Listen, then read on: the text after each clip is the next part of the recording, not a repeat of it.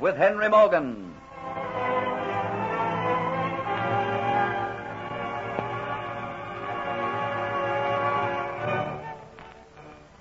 After the sacking of Santa Paula, Henry Morgan decides that he will punish Geoffrey Hunter, so has him brought to his cabin.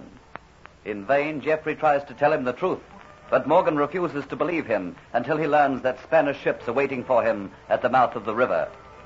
To discuss means of overcoming this trap, Morgan calls together a meeting of his captains, and they decide to send an abandoned ship with sails fully set, laden with gunpowder and a fuse lit, in amongst the Spaniards. The next morning, Geoffrey, together with Morgan, watch this plan put into operation. The chosen ship bravely sails alone into the midst of the enemy and then explodes, setting fire to the other ships and throwing them into confusion, during which Morgan's fleet sails safely away. Later in the day, Morgan tells Geoffrey that because of certain information he has received, he wishes him to go as his spy to Spanish Cuba. But, Captain Morgan, There are no buts. Either you wish to do it or you do not. What is the task I have to perform? What do I have to find out? Have you heard of the city of Panama? Of course. When the mayor of Santa Paula was eagerly giving me information as to how to save himself from further torture, he babbled on about the wealth of Panama. He told me the city is bulging with jewels and gold. But Panama is inaccessible as far as you're concerned, Captain Morgan. To reach Panama, you've got to sail around Cape Horn. Why, it lies across the isthmus on the Pacific side. Yes. The Spaniards think that Panama is safe from roving buccaneers. It's a mistake they make sometimes. They thought Santa Paula was safe from my hands. But it would take months to sail around to Panama. And if the loot's in Panama, why ask me to go to Havana? Well, although the mayor told me quite a lot, it was not sufficient. He told me all he knew. He was only too eager to. But to sail for those months around Cape Horn, it's an impossible task. I have no intention of sailing around Cape Horn. There's a quicker route across the isthmus. You intend going overland to Yes. Panama? Yes, why not? I'll train the men to do it and we'll succeed. But the way lies amongst swamp and fever. There's death in every hand and every form. Some will die, but many will return. And what do you want me to do in Havana? The mayor of Santa Paula told me there's a fleet being assembled at Havana. A fleet which will sail round the Horn to Panama to load the treasure and take it back to Spain. I want to know when that fleet leaves Cuba. I want to know when she's well on her way, sailing south. As you said, it'll take some months to sail around the Horn to Panama, and during those months the Caribbean Sea will be free of Spanish ships. I'll be able to move a faster fleet to the mainland and march across, sack Panama, and return while the Spanish ships are still rounding Cape Horn. Havana must be full of news regarding the sailing date of the fleet, and I want somebody there in Havana who will listen to that news. You speak Spanish? I want you to take the job. Of course, you know what discovery would mean. At their kindest, it would be just death. So you now fully believe my story, Captain Morgan. You trust me once again. I believe it, yes. But upon reaching Port Royal, I'll verify what I believe with Sir Thomas Moffat. If you've lied, I'll know how to deal with you. If you've spoken the truth, you'll be fully recompensed for what I've done to you. Thank you, Captain. And I've told you these plans so as to give you time to think over my proposition. If you decide to accept it, you'll have to leave Port Royal practically immediately upon our arrival.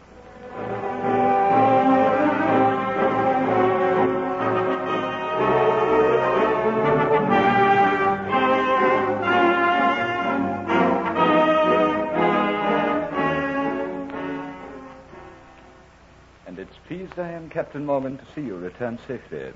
I held grave fears for you after what Hunter told me. I'm relieved to hear from you, Sir Thomas, that Hunter has spoken the truth. I regret very much that I mistrusted him. But after all, the plot was so cunningly made against him, it seemed that he must be guilty. There was never a word or a sign as to where the woman went with my necklet. There hasn't been a sign of her or Kitty. Nor has there been a sign of Diaz since he deserted from your ship the night you sailed. Well, this is one time that I must cut my losses. The Aztec necklet is evidently not for me. But who knows? One of these days, on one of my raids, that Spanish spy and I may meet. And I think that then she will have regrets. Yes. Well, that is another matter which I have to discuss. What? Your future expeditions. During your absence, Morgan, I've received more pressure from England. Pressure to wipe out buccaneers. I thought you'd already done that by creating me a vice admiral. Oh, that didn't hoodwink them in England. They tell us that raids on the Spanish possessions must cease. I'm sorry, Morgan. The matter's entirely out of my hands. You know I shall be the loser by it, as well as you know. Are you threatening me, Sir Thomas? No. Oh, I'm warning you, Morgan. You once talked of retiring. Perhaps it would be better if you decided now to take up a peaceful life. They wouldn't dare touch me.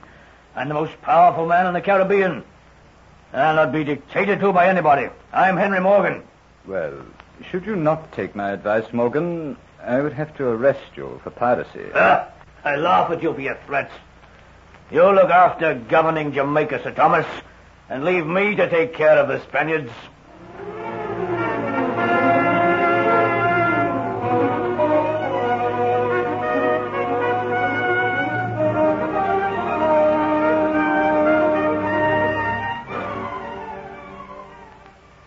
Well, I'm glad, Hunter, that you've decided to accept the task which I offered you. You fully realize what you're doing. I understand, Captain. After hearing your story from Sir Thomas, I could have understood you readily accepting such an assignment had your name not been cleared. But you've got everything to live for now. After what Diaz and the Spanish woman who was masquerading as Admiral de Lacy did to me, I want to do something back to their race. I'm also keen to go for another reason. I have a strange feeling about Havana. Oh? What is that? Over there I may hear about the woman who was in Port Royal. I might hear of the Aztec necklet. And also I have a strange feeling that someday I'll have a meeting with Diaz. There are several scores I've got to settle with him. I doubt if I will ever find Kitty. But who knows, I may hear word of her. So you see, I have several reasons, Captain Morgan, for going to Havana. Well, don't forget that I'm relying on you to return to give me the information which I so vitally need. I won't be taking any risks. I'm taking the Negro, a hero, with me. I want a companion, and he refuses to be left behind. You have one serious disadvantage. You're so fair. You could never be taken for a Spaniard. I had already thought of that. At the moment, a state of war exists between England and Holland. I intend posing as a Dutch gem merchant who's come to Cuba with an eye to trade. Ooh, an excellent idea. And being supposedly in the jewel business, I am likely to hear more readily the movements of the fleet. I shall give out that I am in the market for buying rare diamonds and rubies. And if the Spaniards are eager for business, they'll willingly tell me the movements of those ships. An excellent plan. I couldn't have thought of a better one myself. Can you and Hero sail tomorrow night? There's nothing to detain me in Port Royal. But have arrangements been made for getting me away from Havana? The ship that you sail on will return at night to the spot where you were put on shore exactly 7 nights after you land. You will have, Hunter, exactly 1 week to get the information. With all those Spanish ships in Havana, Cuba will be a hot spot for a British ship to linger about. The ship cannot wait for you in the vicinity of Cuba for more than 1 week. I see. And should you not be at the appointed place at the appointed time, the ship will sail back to Jamaica without you, believing that you failed in your mission and that your identity has been discovered and that you are lost. So remember, unless you make that appointment and you're still alive, there will be no means of your returning to Jamaica.